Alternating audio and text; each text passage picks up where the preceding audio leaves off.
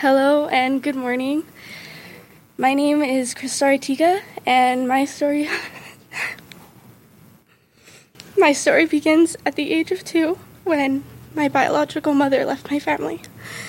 Not understanding at such a young age what it meant to grow up without a mom would soon affect me in the future. Nevertheless, I've always had my dad. He has stood by me and my sister from the beginning. Trying to start our small family was very hard for him at first, but he always tried his best. He would take us to church on Sundays, and we would always listen to Christian music, and still do. At the age of 5, my grandmother from my mom's side of the family wanted to be a part of mine and my sister's life. Putting all his trust in her, my dad welcomed her and allowed me and my sister to visit her often. We only saw my biological mom rarely because she had actually moved to Arizona with someone she was seeing at the time. We would take about 2 trips a year to see her, and we would talk to her. She would talk to us on the phone sometimes. At 10 years old, I started to see the difference between the life I was living with my grandparents and the life I lived at my dad's. Living a very humble life with my dad, trying his best as a single father, teaching us good and well manners, and then living a very greedy life with my grandparents. Anything I want was given to me, and I grew to like it. I started to grow anger and hate towards my dad and God, asking why I didn't have the life I was living at my grandparents' with my dad.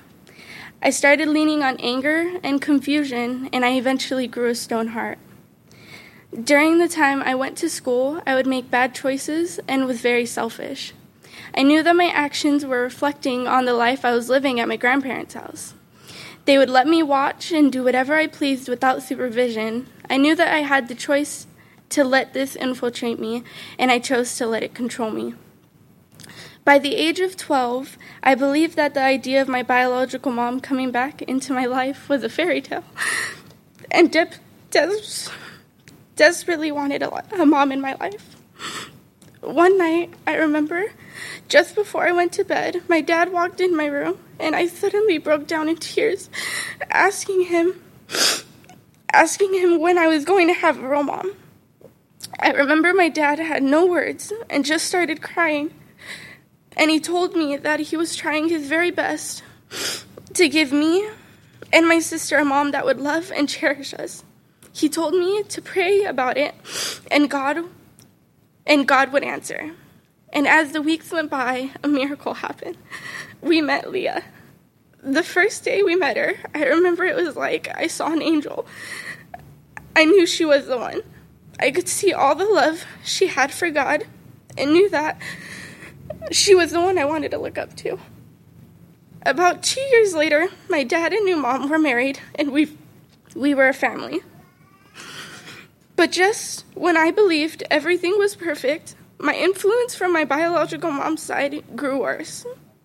She moved back to California with a new husband in her life. We would visit her, and I saw it as an escape. I would watch TV all day and all night, getting no sleep, and she was okay with that as long as I wasn't bothering her. I was blinded by all of the materialistic things I was given and didn't see how much negatively it was affecting my life.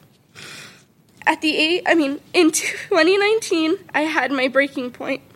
I was tired of the lies my mom's family had told me and was disappointed in myself for letting them control me and live a life of selfishness and vindictiveness.